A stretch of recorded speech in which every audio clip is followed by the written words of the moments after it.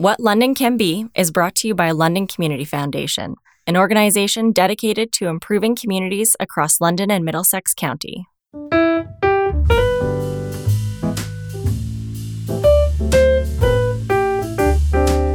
Welcome to What London Can Be, the podcast where we navigate our shifting world, shine a light on the issues our city is facing, and explore the innovative Made in London solutions to critical challenges in our community. Hi, I'm Diane Silva, Director of Philanthropy at London Community Foundation. Today, I'll be speaking with Andrew Chanal, CEO of Community Foundations of Canada. Andrew was a colleague of mine at LCF before joining Community Foundations of Canada in 2013, taking on his current role of CEO in 2017.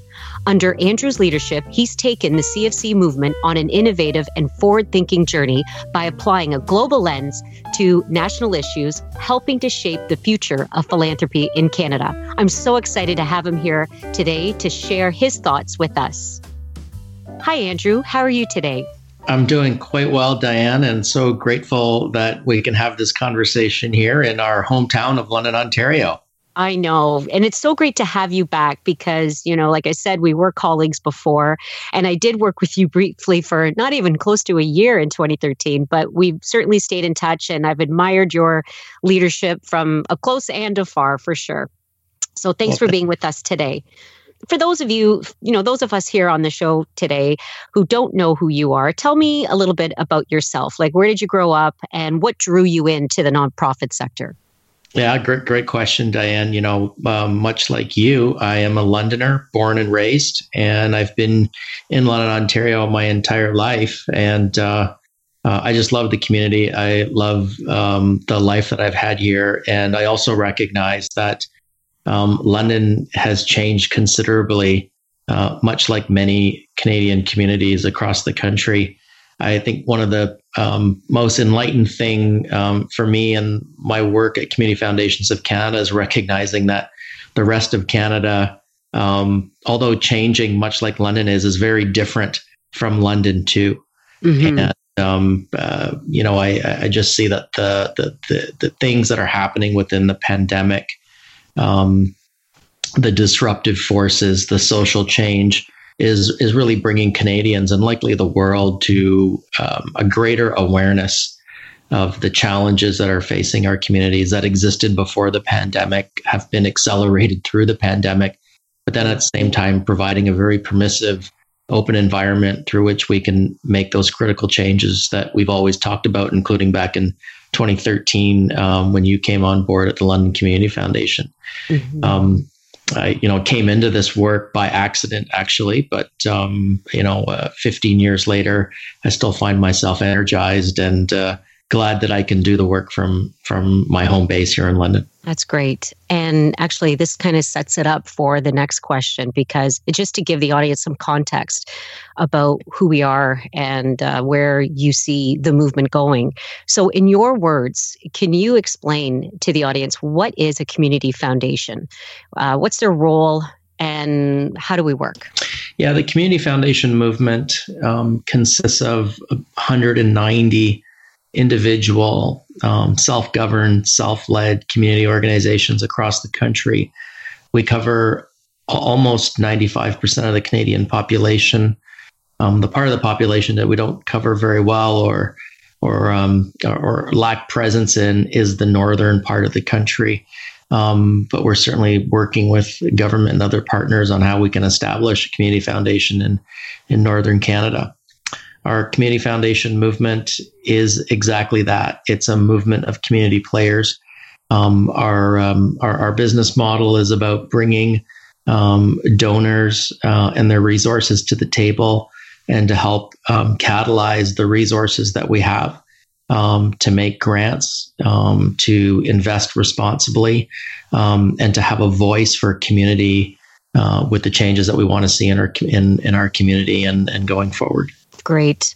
And the movement has been around for a long time. Like, this is nothing really new. We've been around for well over 100 years. And in fact, in Canada, Winnipeg, the Winnipeg Community Foundation is celebrating its 100th year. So what have you seen change over the years? Like, how have we evolved? Where are we at today? That's a really good question, Diane. we've always been really strong institutions, and we've put community capacity and community resilience at the top of our agenda, and it's been that way for 100 years, and we've acted as community organizations individually. And as Canada has grown, as technology has proliferated, and as the world has globalized, we've seen the need for individual institutions to come together and work on things cohesively that are important to all Canadians.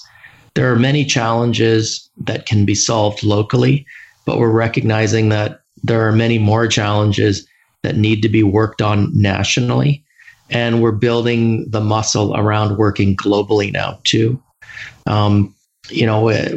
What's happened most recently during the pandemic is we've seen that many charities, particularly social service organizations, are operating under very, very difficult time with scarce resources.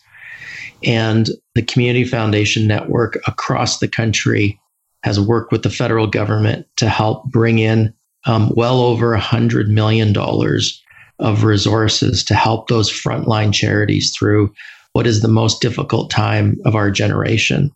And so I think the changes that we're seeing, to your question, Diane, is working acutely in a local environment to now working together as a set of national oriented organizations, recognizing that local is important, but that as Canadians, we all have a role to play in the betterment of our country. And what's unique about that is we are the only community foundation movement, network, association in the entire world that works like this. No other community foundation movement has this sort of capacity. So what we're doing is innovative and unique, and we're building an important new muscle for Canadians. And like you said, here we are, January 2021. We're still in the thick of the global pandemic.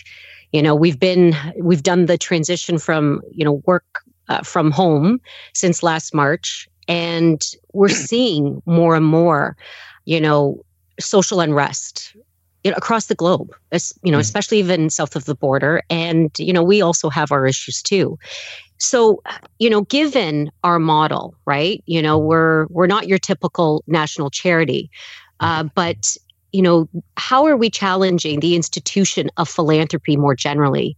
And what helps or hinders us in driving social change or initiating systemic change? Yeah, there's a lot there, Diane. Maybe I'll pick off a few different themes. I think the first one is capitalism. During, this is talked a lot about in the UK and the United States, but during the reign of Margaret Thatcher and Ronald Reagan, we were at the advent of neoliberalism, which was about the promotion of small government, lower regulatory environment, and market forces. And in that realm, we've created a lot of wealth in our systems. The challenge has been that the wealth has been created in an inequitable way. We're seeing that fewer people are holding greater proportions or greater concentrations of wealth. Now, community foundations notionally situate themselves in a place of receiving a lot of that wealth, because wealthy donors will create donor-advised funds or make contributions to community foundations and other philanthropic organizations to then be redistributed. So our role really is as a redistributor and taking that wealth that's created in the system and then putting it into the hands of people that really need it.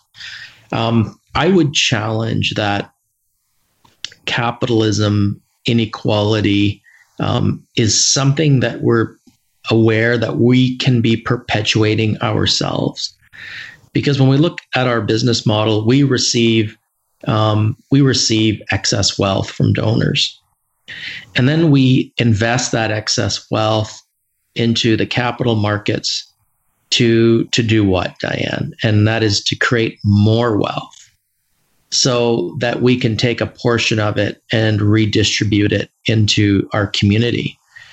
The fact of the matter is this, we rely on the system producing wealth in an inequitable way so that we can receive it.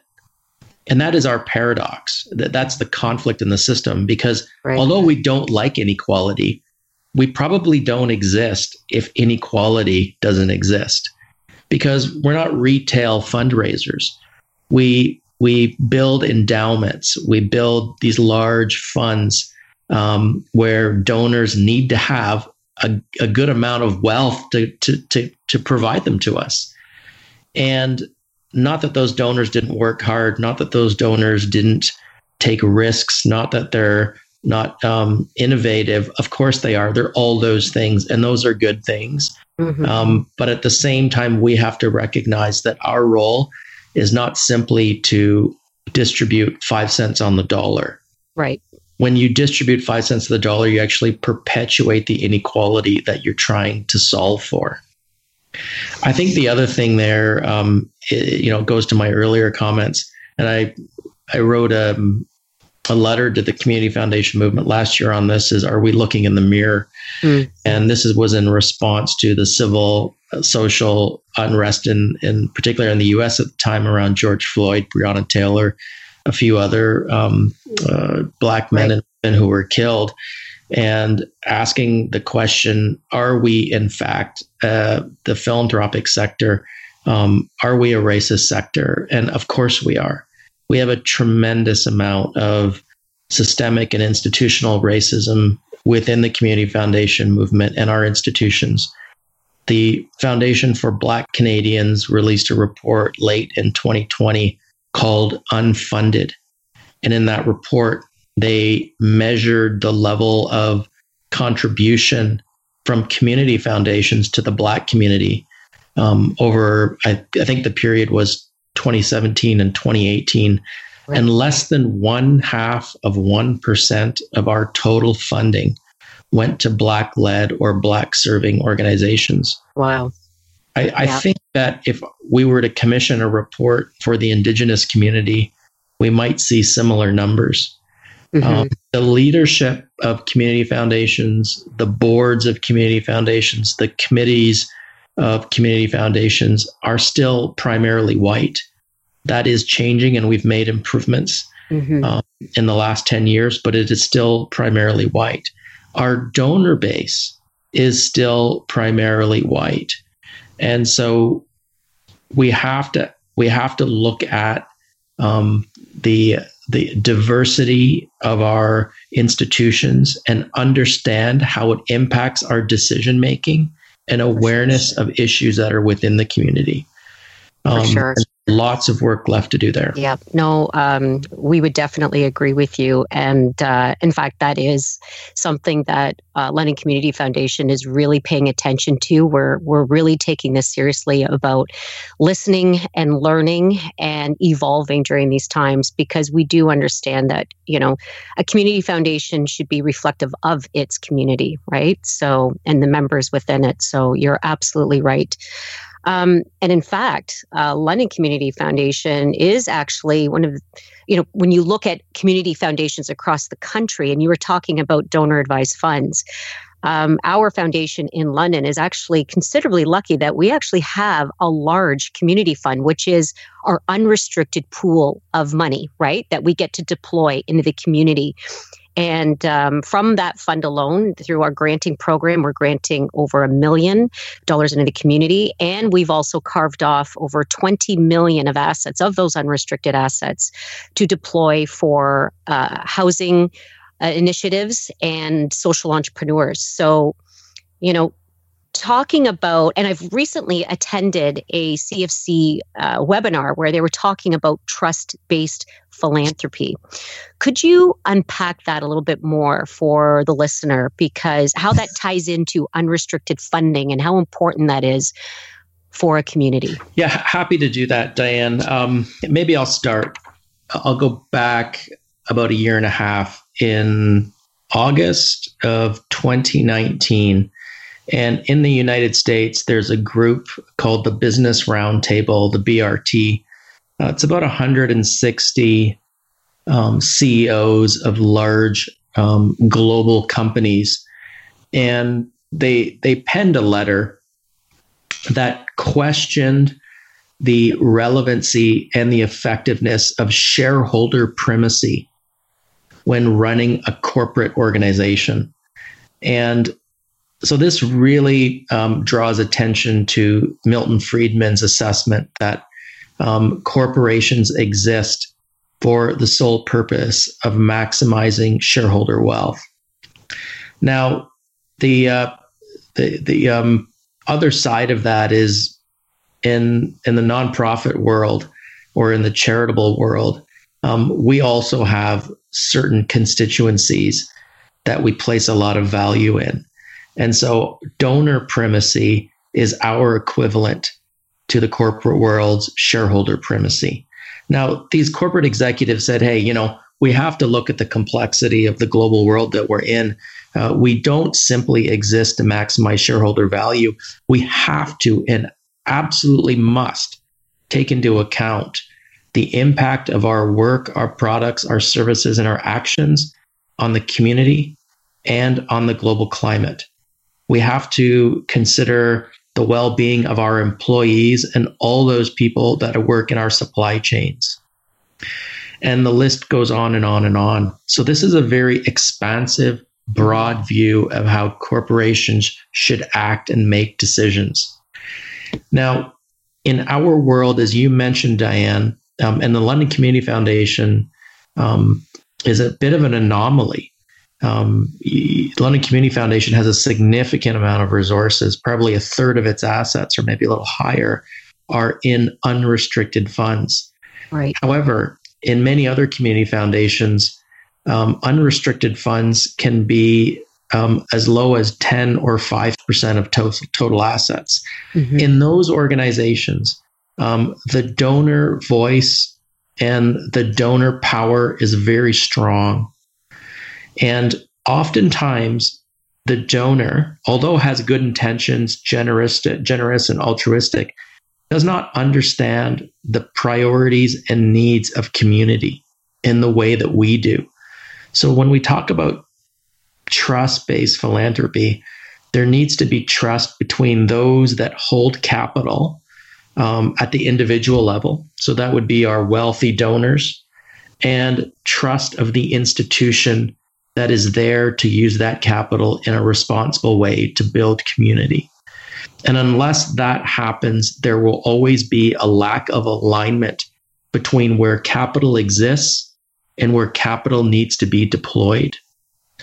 And so if we go back to the things that have given rise to philanthropy, which is that recognition that the community needs the wealth that's generated in the system of capitalism to go to the right places. This is a critical piece, because what we're seeing is that oftentimes, resources go to good places all the time. They do. We make grants to charities, and all charities are doing good work. However, there is a prioritization that is required. And then there is a system of change that needs to be looked at that goes beyond simply boosting up capacity of individual organizations, but actually changing the system in which we operate. And that also needs some level of capital deployment. And in fact, I think as a fundraiser, and even though I'm not your typical fundraiser, because that's not what essentially we do at community foundations, but as the person in donor development, I think what's ahead of us and what's the opportunity for us is to really educate the donors, right? Clearly, people that are drawn to us, they care about their community. They want to make the right decisions, but it's also up to us to, educate them, sometimes even challenge them, right? And guide them through this, because, we do, let's be honest, we do need money to invest in initiatives and to drive change. but we can marry it so beautifully if we are doing it in partnership together and creating that space for donors to deeply understand the realities of what's going on in their community, what are some groups that are being missed, and what's the opportunities to make our community much stronger. So, Andrew, here we are, our model. Essentially, we're a community foundation. A foundation, by our virtue, is to be here in perpetuity, right? Foundations across the board are expected to disperse at least 3.5% of its earnings into the community. And now, given the pandemic and what's happening across the country, we're being challenged about our disbursement quotas. Do you have anything to say about that? Yeah, Diane, that's a topical, relevant issue right now. As you mentioned, the disbursement quota is 3.5%. Actually, it's come down over the years. It used to be a lot higher than that.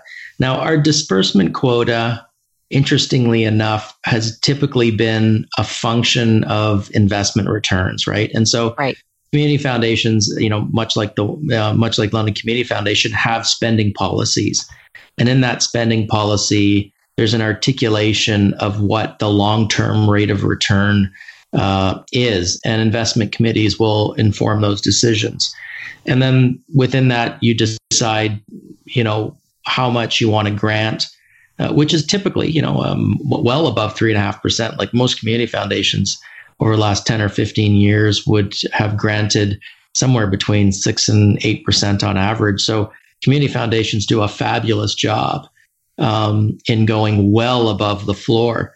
And then there's also a percentage set aside to run the operations of the community foundation, which can be anywhere between 1 and 2, maybe 2.5%. And then there's an amount for inflation protection. So it makes a whole lot of sense. In the constructs of a pandemic where so many social service organizations are hurting, it is a source of discussion and debate. I think we need to do more than we've done. I can't really put a number on it, but we have to go further. I know that critics will say, Andrew, there's trust agreements, there's donor advised agreements. We have to protect capital in perpetuity, and so we're unable to do that. I don't know that that's the real reason. And the reason I say that is this: is in Ontario, back I believe in May, the Ministry of the Attorney General issued a letter and issued it to all charitable foundations, charitable organizations that hold endowments, that created a permissive regulatory environment through which capital could be spent and encroached upon. It was a one-time measure that's still in existence, that recognized the dire straits of the pandemic, the need for money to flow to social services, frontline organizations, and allowing foundations to do that, allowing them to actually spend capital. At this point where I sit today, I don't know of any community foundations that have taken the invitation from the Attorney General's office to spend capital. And so where we are is we've removed the regulatory barriers. We've made it permissive to spend capital, and we're still not doing it. And there's a lot of organizations in our communities, and you know them well, that are suffering. So the question is, why aren't we? What is the issue? It's definitely not a regulatory one, because we've removed that, and we're allowed to, and we're not. I think we have to come to grips with some difficult things about the culture of philanthropy and our thinking that growing these endowments and protecting these endowments is our primary motive. We are not pension plans. We are not supposed to be capital aggregators or accumulators. In fact, we're supposed to be the complete opposite. And at a time when our communities need us the most, 10 months into a global pandemic, we really do need to think about spending a lot more than 6 to 8%. The YMCAs are closing, Boys and Girls Clubs are closing all across the country. And if we're still sitting on these excessive amounts of capital and claim that we're doing it for the future, I think that's going to be a hard argument to make, because the future will be that much more difficult to rebuild if we let other institutions serving our communities falter while we're in a protectionist mode. Wow. And here you are, the CEO of Community Foundations of Canada, knowing full well the model, and you're challenging it. No, that takes a lot of guts and strong leadership to do that. So I think maybe that's the thing that community foundations across the country should be thinking about, right? Yeah. Who do we want to be? Yeah, that Diana, great. I just want to add in another data point. I think it's important, because investment committees will probably rally around a different sort of framework here. You know, I talked about how our spending policies are tied to our investment policy. The S&P 500, since it was first tracked, which I think is in the 1920s sometime, if you take the annual rate of return, average annual rate of return on the S&P 500 from then to now, it's something just short of 10%, but call it 10%. Now, if you're a passive investor, you would have earned 10% just by investing in the S&P 500 over the last, say, 100 years. Now, community foundations, much like LCF, are active investors, which means we typically add alpha to our portfolio. And that can be as low as 2%. It could be as high as 4%. Who knows, depending on your manager performance. So that puts you at somewhere between 12 and 14% rate of return. And that is indicative. It is indicative of what community foundations earn in the market over a very long period of time. The disbursement quote is 3.5%. And it costs us 1.5% to 2% to run the organization. So do the math. So now you're at 5.5%. Add in another percent for inflation. Now you're at 6.5%. Well, if you're making 12%, where's the delta going? Wow. Right? You're building the coffers. You're sitting on capital. And there's a good reason for that. There really is. The reason is being you want to be there for the future of your communities. And you want to be there when others cannot be.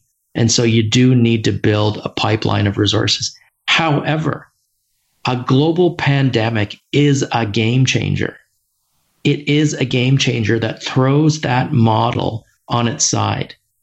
And I think we have to realize that. We have to be aware of it and acknowledge that, at least for the time being, we need to spend more and do more. There might be a time, and I hope there will be a time, we can get back to that model, and that's the model we can fall back into. But for right now, there's no way that we can put capital preservation and capital accumulation as something that guides our decision making. It's a lot to take, and you're right. Given the current situation, do we adapt, right? For this short term, because really we hope that the pandemic will be resolved, and we know it will be. But given this point in time, do we adapt to this environment and change the model, for short term, and then go back to thinking long term, how we've always been, right? So, very good point, Andrew. Thank you. So, finally, as a London resident, what do you think London can be, and how can we get there together? London's got so many wonderful things to build on. And I think the greatest asset of London right now is the youth. And I just see this younger generation of Canadians, which happens to be the most diverse group on the planet on the face of the planet. We just have these people that are ready to be unleashed, and they're going to be your future donors, Diane. And I think you know this because you and I have talked about this, but that generation, the way that they look at wealth and their responsibility around wealth will be vastly different than the way that you and I look at wealth or our parents looked at it. True. Very true. Yeah, and I think this is the question for people like yourselves, fundraisers or the institutions that we work for, is how are we going to be justice oriented in our giving and in, as you call, that donor journey or that donor evolution, because those donors, the younger ones, the ones that are about to place their wealth with us, they're going to be asking us tough questions that we may be unprepared to answer, which is, what are we doing to advance social justice movements in our community? The question won't be how much money did you give the London Food Bank or how much money did you give the YMCA of Southwestern Ontario. It's like, how is my money, or how are these investments being deployed in such a way that provides justice to the community? And I don't know that we have those answers figured out yet. I know we're in the process of thinking about that. Mm-hmm. But charities are becoming the vehicles towards social justice, not necessarily because we want to, but because the market is taking us there. And that to me is the so there's a lot of excitement in that, in how London can be transformed. We're lucky that we have an amazing community college, one of the country's best universities, excellent regional health facilities. We have an economy that is growing. There are jobs here. We're here in the middle of the NAFTA superhighway. It's Southwestern Ontario. We're surrounded by a tremendous amount of fertile land. So agriculture is something that we can value and continue on with. But it has to be done in a way that is inclusive and invites everybody into the conversation. One of the things that we know is that technology and the proliferation of technology, the impact of climate is eroding a lot of industries and sectors where people like our parents worked in, Diane, where they made a living. And those folks and those that are still in those sectors are feeling like the new economy is not something that they can participate in. So I think we have to build inclusive economies. I think London's well situated to do that, but that is the work that philanthropy also has to be involved with, where traditionally we have not been. Absolutely, and very well said. A lot of stuff for us to think about and process, but actually it also gives me a sense of excitement and hope too, right? That, this change is good and it's palpable, and you kind of have to grind it out, but we'll get there. We will for sure. And if we engage more youth and diverse opinions and different groups at the table, how can we not thrive in this environment, right? So thank you, Andrew, so much for your time. Thanks for joining our podcast of What London Can Be. Wish you all the best, and I hope we can bring you back on to the show. Absolutely. I'm so grateful that you made the generous invitation for me to be part of this amazing podcast and to be the first one. Yeah. I'll be looking for the other ones too, to hear how you're doing, and happy to accept any future invitations, Diane, and wish you all the best. You too, Andrew. Thank you so much. You take care, okay? Bye. Okay, bye. Thank you for joining us for this episode of What London Can Be. Look for us on Apple Podcasts, Google Play, Spotify, Stitcher, or wherever you get your podcasts. To learn how to subscribe to this podcast and for more information about today's guest, visit us at lcf.on.ca/whatlondoncanbe. If you like this podcast, tell a friend and follow us on Facebook, Twitter, and Instagram. You'll find links on our website. Thank you again for joining us.